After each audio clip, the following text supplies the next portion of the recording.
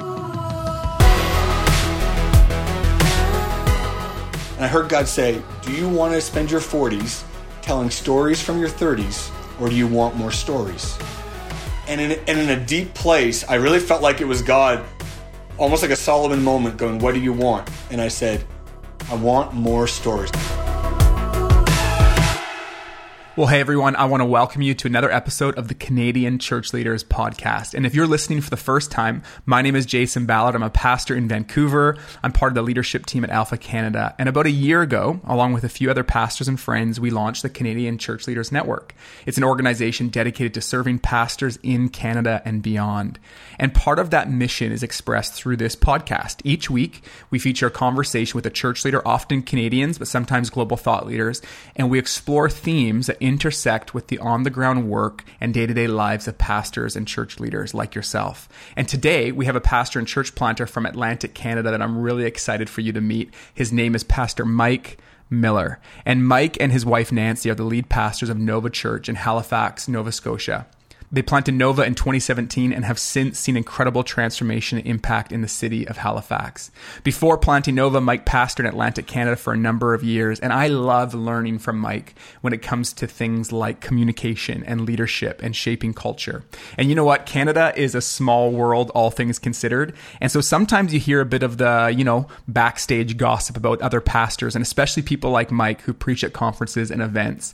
And the gossip that I hear so often about Mike Miller is about how supportive and encouraging he has been to other young pastors all across the country, behind the scenes, reaching out, praying for, and encouraging them along the way. And so I have tons of respect for Mike, and I'm so excited for you to hear him today. Here's our conversation. Well, hey, Mike Miller, thank you so much for hanging out, man. It's such a pleasure to be with you today. So good to be here.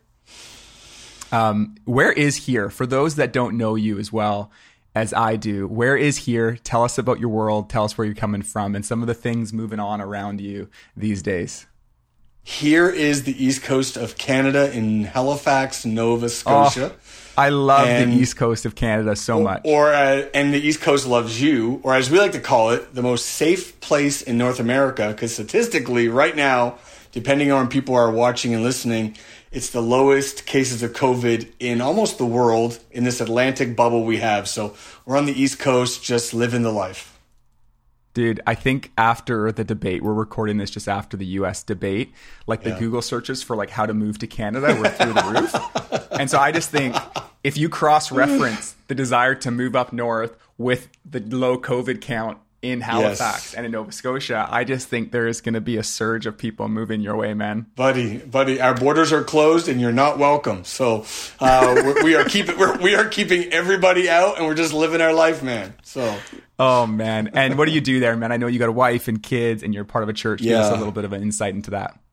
Yeah, me and my wife together, we co-pastor a church we planted in 2017, Nova Church. And we launched this church a few years ago. We just celebrated our third birthday.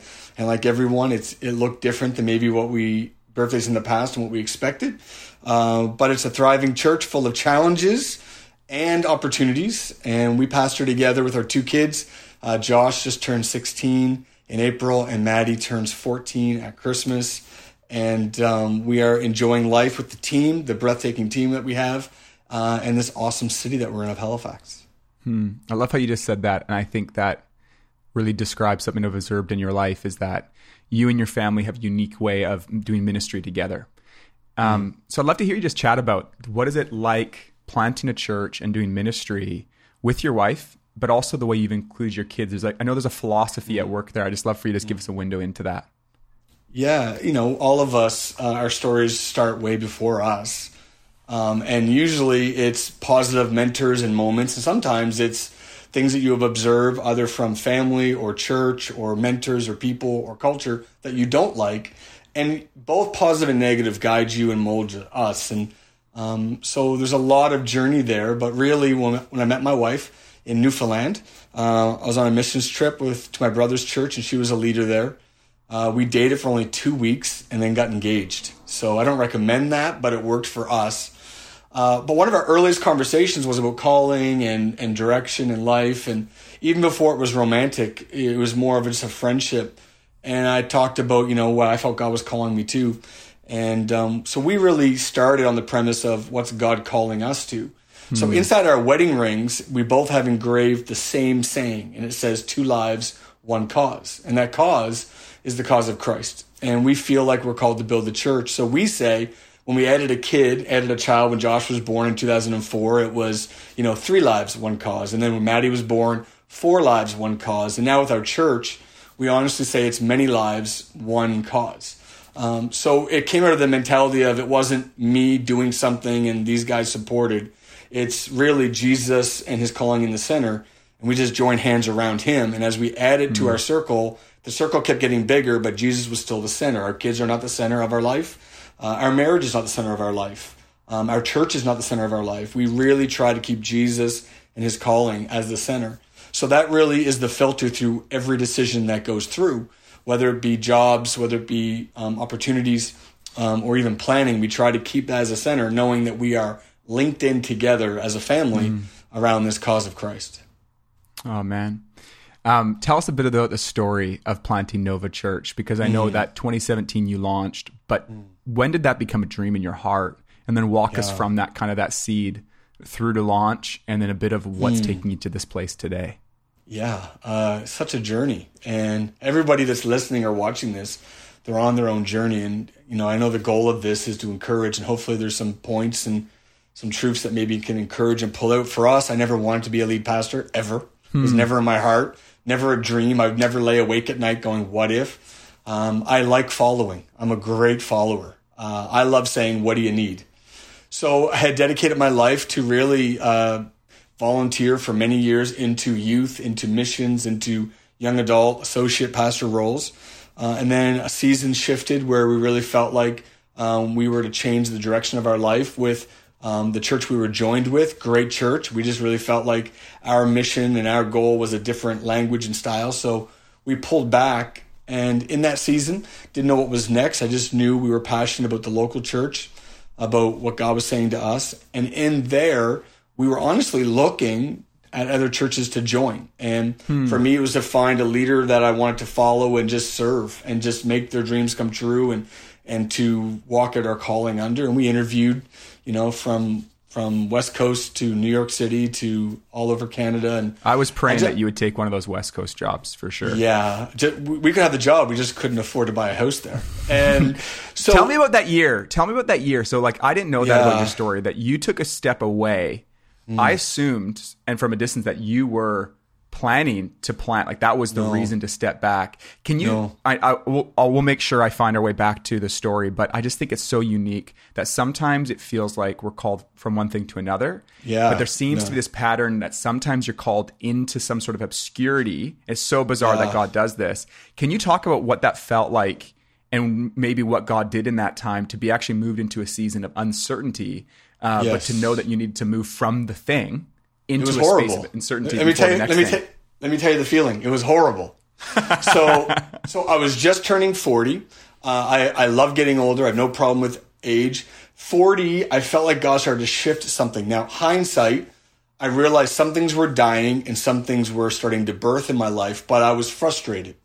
And I just couldn't shake the frustration. And it wasn't relational. It wasn't health-wise, it wasn't financial. It was this groaning that sounds so charismatic and spiritual, but there's like this deep groaning. When I would pray, I couldn't even get words there. It was like I'd walk this sanctuary, this church I was working at, in the dark and just groan. If you came in, you thought I was having a heart attack.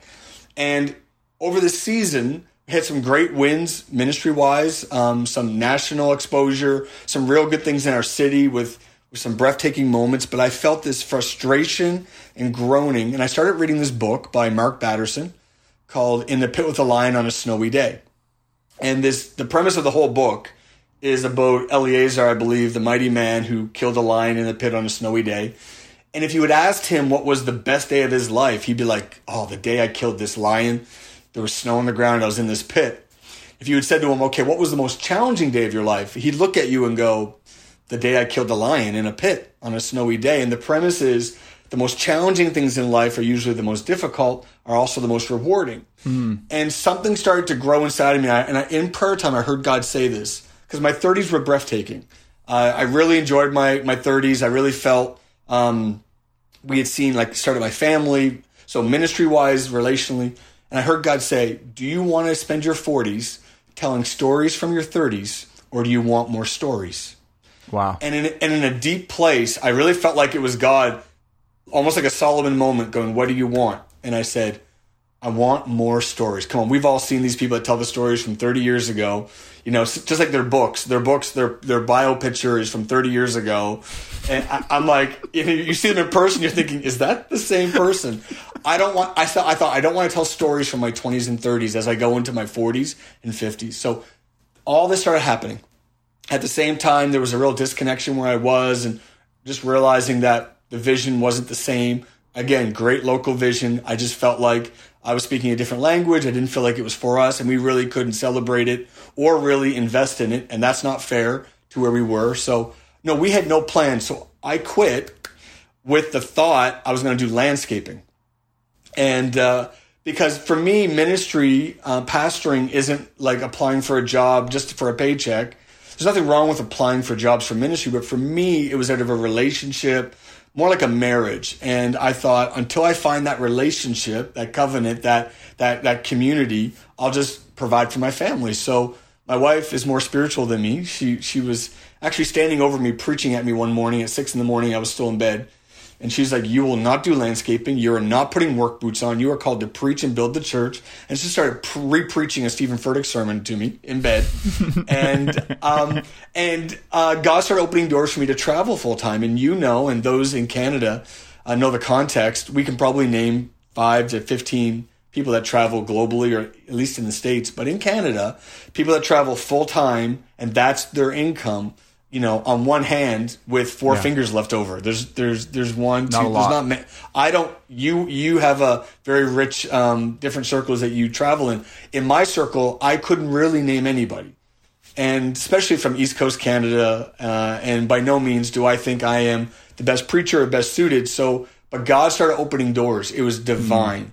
And for 2 years, started traveling full time, preaching from, retreats to conferences and everything in between.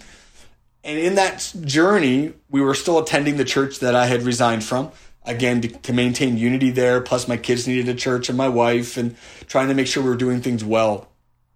And I felt like I had this great seed in my pocket of an oak tree. And every time I landed in a airport, I thought, is this my home city now? I kept looking for a place to plant that seed. And I'd land in London, Ontario. I'd land in Toronto. I'd land in Vancouver. I'd land in Victoria. I'd land in Oklahoma. I'd land in New York. I'm like, is this my city? And I never felt that peace. And we were looking for a place, a culture, a tribe. And then after about 1.5 years, it started to shift. And I heard God say, if you can't find your tribe, maybe it means because I want you to build your tribe. And the turning moment for me was landing in Baltimore, Maryland. It was in January 2016, and I was preaching at a big youth conference, and I heard God say, literally the sound of a door. It wasn't audible, but it was spiritual. A door started opening. I could hear this door, and God saying, it's a new season.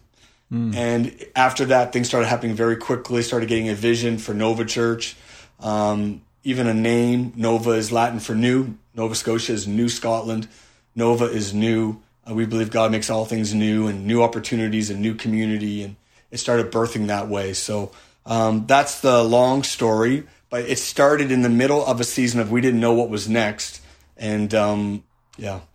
Oh man, I so appreciate you sharing that. Tell me about Halifax. Just for people that don't know, tell us about the city, even a bit of the size and a bit of some of the movement. It's a beautiful city. I love it. I love flying into Halifax. I love flying into Nova Scotia, especially in the fall when the colors of the trees it's so change. nice right now. Just so stunning. But just give us a window into the type of area you're in. So Halifax, if you haven't been to the East Coast, we have more trees than people. There's a lot of land. Nova Scotia isn't the biggest place in the world, most population. But to drive from one end to the other is about 12 hours, so it's significant size. And there's only 1 million people in the whole province. Half of those people live in our city. Our city is just around 500,000 people. It's growing fantastic in the last few years. A lot of students, a lot of international community. It's really becoming multicultural, which is fantastic. big university population with some really big universities that are really strong and well known. I remember the moment for me where I realized I loved Halifax. See, everybody says they love their city. I liked my city. I love my city, but I never felt called to my city. And my favorite city in the world is New York City. My second favorite city is London. And as I'm in New York City interviewing for a job at a breathtaking church, we're interviewing, they flew us in. It's a moment. It's also my anniversary. I'm with my wife. It's just this fantastic moment. And I'm walking by Madison Square Garden as a hockey game's getting out and all these Ranger jerseys are coming by me. And it should have been this perfect moment. I couldn't help but cry. I was bawling and walking. My wife was leading me. And all I could think about was Halifax. I don't want to leave. I don't want to leave. And I'm not that guy that is obsessed with my city. And I realized God was doing something.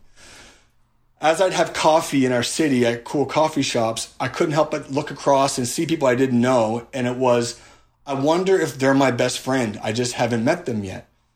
I wonder if their daughter is supposed to marry my son in 15 years, but we don't know them yet. I wonder if this guy is supposed to be part of my story and this legacy that God wants to build, but he hasn't heard the good news yet. And we kept saying, there are people that we are best friends with, we just haven't met yet. And it was this whole thing. Wow. Every time someone was drive by, I'd be like, I wonder if I'm supposed to know that person. I wonder if in 4 years from now, we're going to be so close, our wives and our kids. And I just became obsessed with the people in our city. And as our city started to grow with different cultures and immigration and all this growth, all I saw was opportunity for people and languages to hear the good news. So whenever we started to dream, it was through the filter of our city and the changes that were happening in the growth.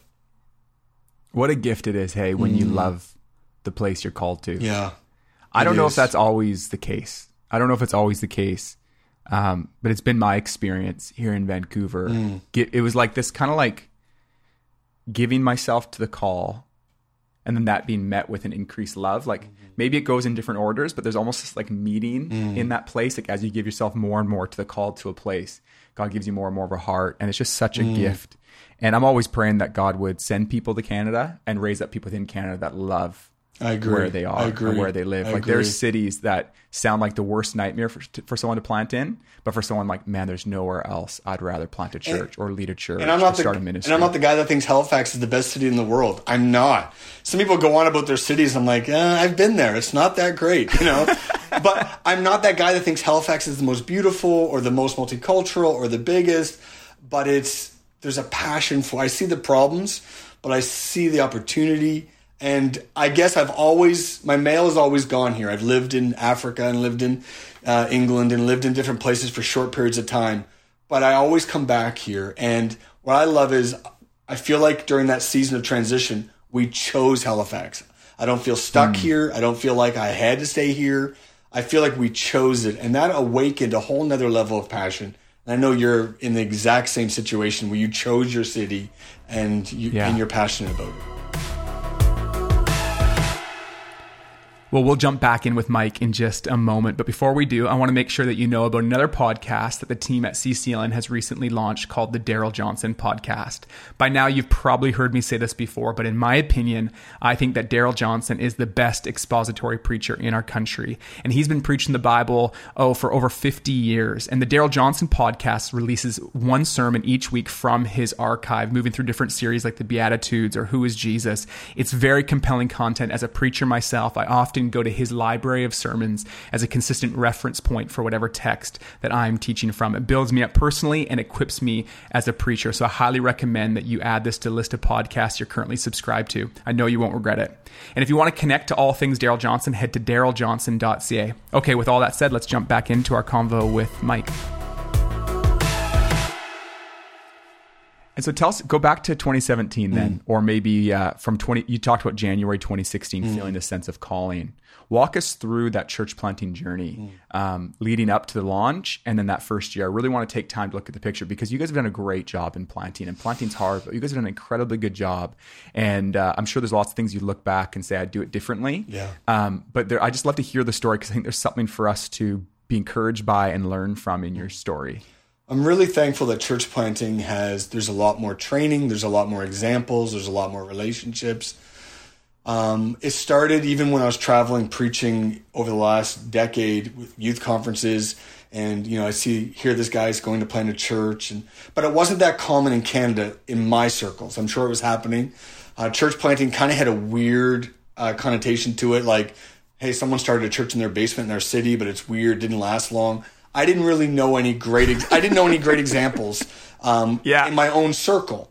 And then as I started traveling, I started in the States, I started coming across some really good ideas and examples. And so I was thankful for that. So there was an organization in the States and in Canada that we joined with, just as far as inspiration, I just like a lot. They're focused on the lost, and they had a lot of resources. And I'm a learner. I'm just like, throw me files and people and interviews. And that's why this is so great with what you're doing with leaders, even what you just did with Miles from San Diego, and, from Kim, who's gone through so much and such a brilliant leader in Abbotsford, and, Brent, who's on the East Coast and is really a David and a leader on the East Coast here, Ingersoll with King's Church. Give me interviews, give me people, and I'll just absorb. So we started absorbing all these journey, and I realized if we're going to do it, I want to take my time and do it right. I realized this quote kept going through my mind. I would trade everything I do know for what I don't know. I realized I didn't know anything. I know youth groups and preaching, but I knew there was budgets and team leading and forming systems and government, and all the stuff you have to do to have something healthy. It's not just, I knew it wasn't just get up and preach with a band on a Sunday morning. And I knew I didn't know what I was talking about. So we really dedicated ourselves to a real, let's go through a system and be evaluated. Let's go through a system and learn. And I also wanted to be a part of something bigger than myself. So, on my best days and worst days, the friends that I would reach out to were a part of the Pentecostal Assemblies of Canada. So even though we joined this church planting organization, which was ARC in the States as far as inspiration, I said, I don't want to be isolated. I want to be part of something bigger. I like following. I'm not trying to do my own thing. So, went to the district, which I was from an independent church, had no real relationship with any denomination, and said, I'd like to be a part of helping. Wow. And love the Pentecostal Assemblies of Canada.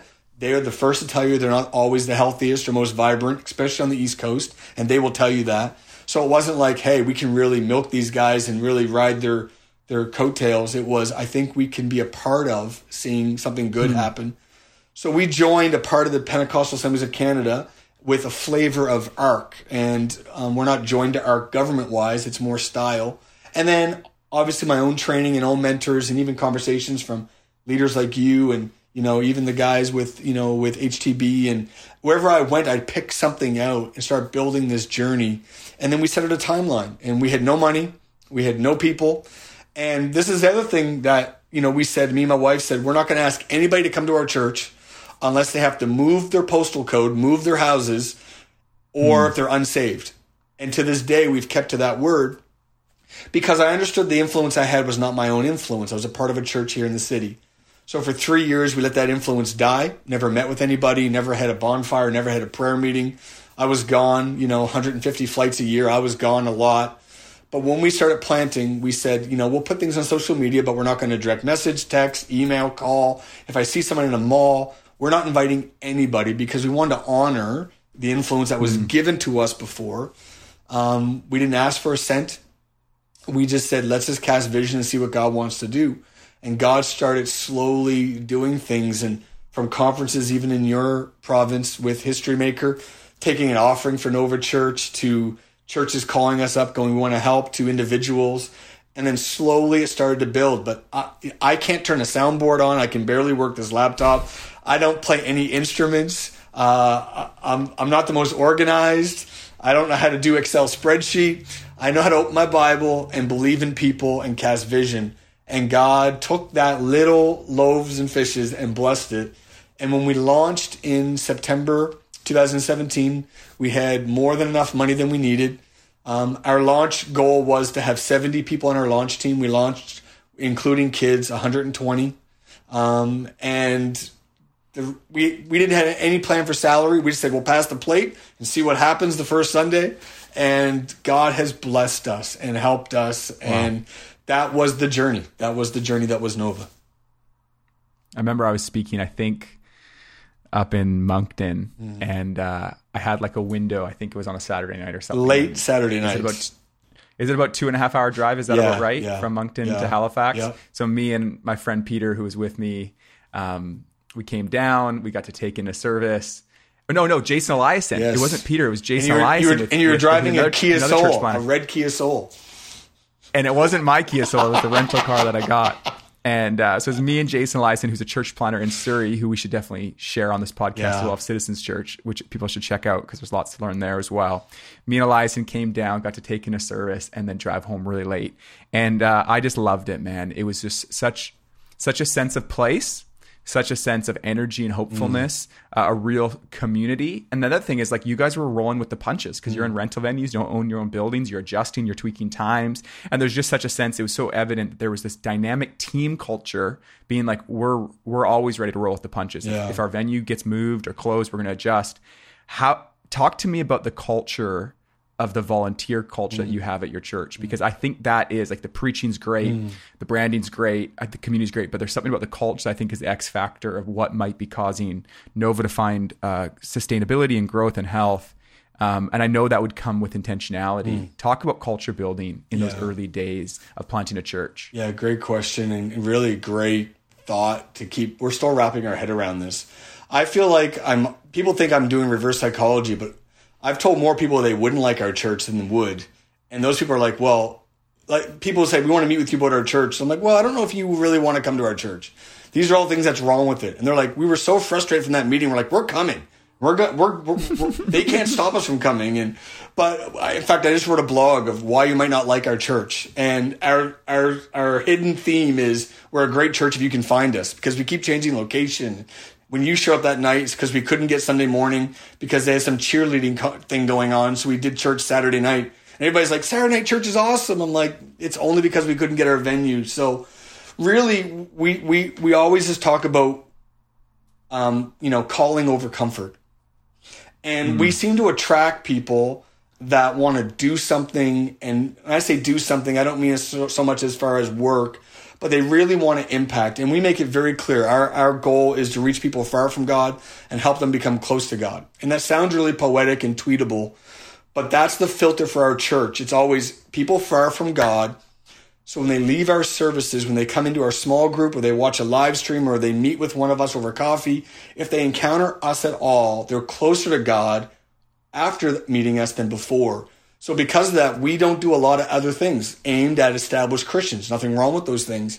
So our budget reflects that. Like, we're a new church on the East Coast. There's not a lot of money or people, but we spent significant, almost $10,000 the first year just on coffee.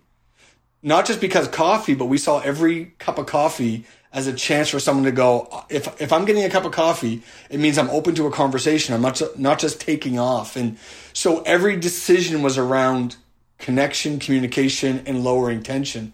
And when we communicate that, we seem to attract people that are like, I just don't want to sit in a seat. I just don't want to attend. So we attract the doers, the movers, the shakers. And then we just have this culture of, we keep saying we're jet skis. We're jet skis. And it's an analogy that's been used many times. The larger you get and the more established, you become more like an ocean liner that's harder to turn in the ocean. It takes a long time. We keep saying, as the longer we're in this, the more established we get, we will still be jet skis. Not to provoke people to keep doing change just to be relevant or to annoy our people, but out of solving problems and removing barriers. And even this week, it doesn't seem to fail. Every week there's another barrier or obstacle or something, and our team just navigates and pivots, and we solve problems that people never knew existed behind the scenes. And it's part of, whenever something goes crazy and we have to move last minute or do something, we just say, this feels like Nova. So we're really upfront with that. It's calling over comfort. And I always say to the seniors in our church, we have a really large group of people that are, 60 plus. And I'll say to them on Sunday morning, we have no idea why you're here. And they all laugh. And then I laugh, and then it gets awkward. We're like, because we're not comfortable. We change locations. We're too loud. It's really dark. They've said they can't see real well. And we tell the reasons why we have it dark and why it's loud and all these things. But they just love coming and being a part of something with their grandkids, with themselves. So we just cast a real vision of, we're here to reach unsaved people. It's the place where you can bring your neighbor, your loved one, your spouse that maybe has never come into a gospel environment. And because we paint that picture, they don't mind the discomfort. But we just keep saying the same thing many different ways. And that culture is always calling over comfort. We don't mind comfort. We wouldn't mind some comfort. Sure. But that's Trump is always calling over comfort. And our calling is to help those far from God come close to God. So because we're up front with that, from worship to production to kids to youth to attenders to everybody, they just know if we're going to make a decision, we are going to sacrifice comfort to maintain the calling. One of my favorite parts visiting you was just getting to peek in at that team rally. And I've learned this from ARC churches. I think they do this across the board really, really well. I know Resonate Church, the church plant in Coquitlam, when I visited them in our church planting journey, I saw the same thing. I know Clark and Kim in Abbotsford, they do the same thing. They gather the team before the service, and it's not just sort of like details. There's an envisioning component, and there's a rallying around the vision. Can you take me into sort of like how you prepare for and lead those team rallies? I don't know if you still have that same rhythm, but those types of spaces where you gather the team together and then remind them of that calling. Yeah. We grow up and you'd hear a lot of things like, it couldn't be done without everybody. But so many times, really, it was a sound person, maybe a worship team, and a preacher. And the rest of us, even in our youth ministries, it was like the rest of us are kind of there to put some butts in the seats, but you're not really needed. The model of church planting, the way we've done it, we really need everybody. The wonderful thing is you need everybody. The horrible thing is you need everybody. Because if they don't show up, there's no pipe and drape and transforming spaces. And we never wanted a place that looked like it was run down in some old school gym that looks like I would never put my kids. Like, it's excellent. But to have excellence is a lot of work. So the cool thing is everybody gets a chance to feel involved. The negative is if everybody doesn't buy in, the whole thing fails. So the good thing is in this rally, the goal of it is, and even our church came out of this thought, and it came through working with millennials, is so many millennials were giving up safe jobs, making great money to go work for nonprofits. And I heard this line from one of my mentors, and she said it this way. She said, people would rather have a seat at the table than be in the loop of information. And I realize when we build, people just don't want an FYI email of, hey, here's some changes, here's some vision, FYI. They really want to feel like they have a seat at the table and are invested. And Rally really is. It's like we're in this together. And the motivation is, hey, here's some wins from last week. Did you know this happened? I don't know if you knew this, but someone walked in and they were suicidal and God did a miracle in their life and they're in counseling this week and we're partnering with them. Or, hey, this person showed up and they were a burnt out pastor, but they left feeling envisioned. Or, hey, this family dropped off their kids and their highlight was the check-in with kids and they just felt so alive and loved. And we share wins. So when you're putting up pipe and drape, when you're parking cars, when you're pouring coffee, you literally feel like if it wasn't for me, we could not have pulled this service off. And it's not an angle. It's not a line. It's the absolute truth. So we spend those times sharing wins and also painting new wins that are going to happen today so that people really feel a part of this body of Christ. They really feel part of the win. And because of that, we don't celebrate the preaching and worship. Sometimes, like I've seen, there's no celebrity culture. It's like we spend so much time celebrating pipe and drape and production and kids ministry and parking lot because that's what it takes to pull this off. So that rally is a celebration. It's also of, hey, here's the vision for today. Let's rally around this vision. Hands in. We're going to pull off an amazing day, removing barriers and walls. So people far from God walking in, whether they have a needle in their arm or they're driving a BMW, because you can be on the bottom of life in both circumstances, and they're going to encounter Jesus today in his church. And it's really a rallying cry for mission and vision. And we always go home tired, and we always go home full of vision and full of passion from the parking lot to the stage. The rally is that reminder and that celebration. I love it. If you were to go back and give Mike Miller January 2016 a pep talk, what advice would you love to give him now? What would you do differently on this journey? Yeah, great question. I'm really thankful that at 45 years of age, I don't have many regrets. There's a great band. I won't say who they are, but they have this song, about a preacher. He says he was a million miles from Nickelback. Is it Nickelback? No. I said okay. I said a good band. Yeah, he says he was a million miles from $1 million, but you could never spend his wealth. I feel very wealthy because I married the right person. I honored the right people. I served at the right time in the right way. I've made mistakes. Everyone does, but I don't have big regrets. I wouldn't have changed any decisions. I just would have probably put my hands on my shoulders in 16 and go, just keep going. You're good. You're good. You got this. And I had no idea what I was in for with, relationship strains, even physical health strains in my family, financial strains. This is a lot of work. You just launched. It's a lot of work. It's rewarding. But like Eliezer, the most challenging things are also the best things. The last 5 years have been the best 5 years of my life. The last 5 years have been the most challenging years of my life. And it would have been a pep talk going, you're on the right path. Just trust and obey. Just keep trusting and obeying. It's going to be brilliant and breathtaking. Just keep going. So, yeah. Wow. For anyone, young man or woman leading a church right now, and whether it's to do with the implications of COVID, division in the church, or external factors, whether it's health, our finances, who's in it right now, who's like, yeah, I want to look back and say that it was the best years, but right now I'm in the pit and it feels like just the hardest years. That's the only tone. What's your thoughts for them today? Yeah, I would just make sure you know the difference between motivation and inspiration. The motivation has to come from heaven. You need to know what God's call for your life is and what he's saying. And sometimes it's wait. Sometimes it's not this huge plan of launch something, do something, record something. It's just wait and serve. Other times it's go, walk, leave it all behind. At 40, I left my job.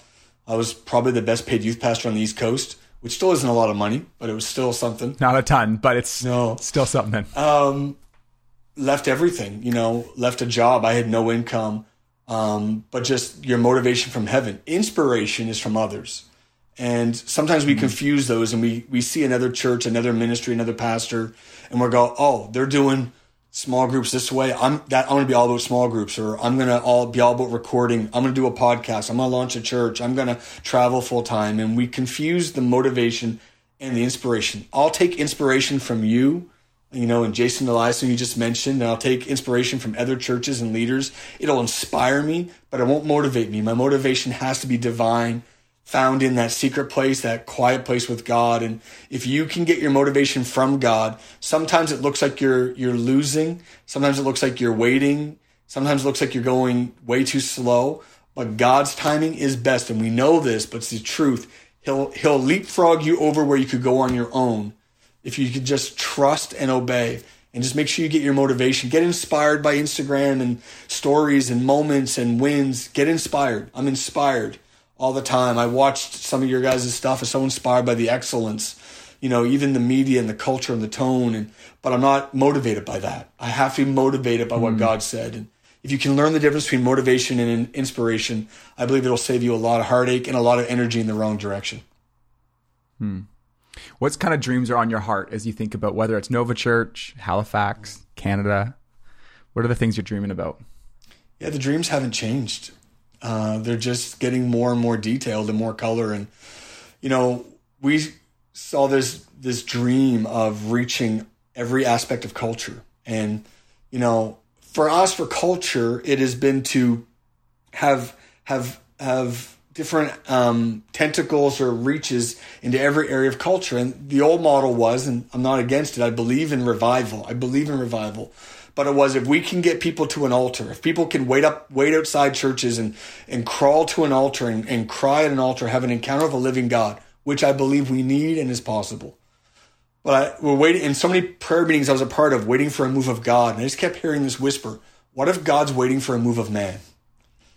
And I couldn't shake that. And I believe that we need to pray like it depends on God, but work like it depends on us. And everybody has complaints on Facebook and opinions, and they're down on it. And everybody wants to complain about the government and school system and media and how it's anti-Christian and post-secular and all these things. And I thought, what instead of complaining, what if we could have an anointing like Esther or even like Joseph to go in, or like Daniel, and be a part of the solution, go into government. So we have this vision that we will see people from our church have, whether they come from government and have an experience with Christ, or they go into government, into media, into arts, into schooling, into medicine, into business. We believe that Sunday morning is a launching pad into culture. It's not check the box, I made it to Sunday, but you leave Sunday going, I'm going to go back into the newsroom, I'm going to be a reporter. And we're seeing that happen from medicine to school to government. We just had one of our people that got saved just win a Juno Award for Breakthrough Band of the Year, which is a huge deal. And him and his girlfriend got saved in our church, and they helped us write our first single as a church. But I said, you're not called to write Christian music. If God wants to do that, great, but you're called to write commercial music. You're in that arena, and God's using you to make secular music, and we're not going to give up that territory. And we just see more and more detail, people going in and impacting culture, impacting policy and change on a grassroots level. So instead of picketing like the old days, walking around government and picketing, what if we could be in there like Daniel, like Joseph, and actually impacting change? That's the vision we have, and it's just growing and growing the more we go. Well, I'm just so thankful for your time today, Mike. You're such an encouragement to me. And I just want to say this as we wrap up. And there are seeds that you've been part of planting that I keep discovering all over Canada. Like even today, I text a few guys that I know you, and I said, hey, I'm interviewing Mike Miller. What should I chat with him about, or what themes most impact you? And their response were all about how you've encouraged them, how you've built into them. And it's like along the way, as a youth pastor, as a speaker, church planner, you've been able to come around, speak into people's lives, and leave a deposit. And I just really love that about you. And it's an exciting thought that you've been called to and planted in Halifax. And God's used you to plant seeds across this country and beyond. So I just wanted to honor you and thank you for your time today, buddy. Well, I'm so grateful for Mike and his team for giving us time to speak on the podcast today. If you want to find out more about Mike and his work at Nova Church, we've got notes to this episode and some links to some of his stuff at ccln.ca/blog. But before we sign off, I want to let you know about an online conversation that I'm going to be hosting with Alpha Canada in a couple of weeks. As a pastor of a new church here in Vancouver, this fall we launched our third Alpha course. And what's unique about it is we're doing it online. And Alpha Online has been an incredible tool for our church. And so I'm excited to see the way that this has created new opportunities for evangelism in our time. So on October 28th at 10 a.m. Pacific Standard Time, I'll be hosting an Explore Alpha webinar for those of you who have questions or considering or interested in running Alpha online at your church. And the hope is that this conversation would help you envision how Alpha can fit within your church's mission and calendar as you move into this fall and beyond. We're going to spend some time talking about why I think Alpha has worked in creating a space that people are really excited to bring their non-Christian friends to, and how it works uniquely in the online space. There will be time for Q&A, so bring along your questions, especially those that are specific to your unique context. You can register at alphacanada.org/webinars. I hope to see you there. Well, that's it for today. Please, if you haven't already, all the likes, the comments, the reviews, the subscriptions, they go a long way to getting the word about this podcast out. So thank you so much for doing that, and thanks for tuning in today. We'll see you later.